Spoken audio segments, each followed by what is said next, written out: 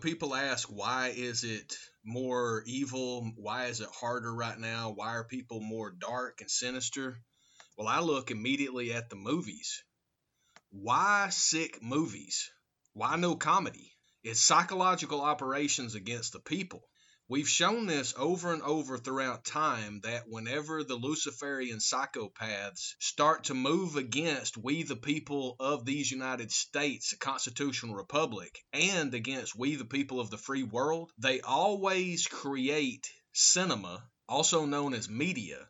Media is an entity that was created for witches. But under all of that, they create dark, sinister plots and stories in order for us to linger with and listen to, because that's where they're wanting to take us. They're wanting us to go to hell with them. Don't fall for it. Stand up for your faith. Stand up for your eternal soul.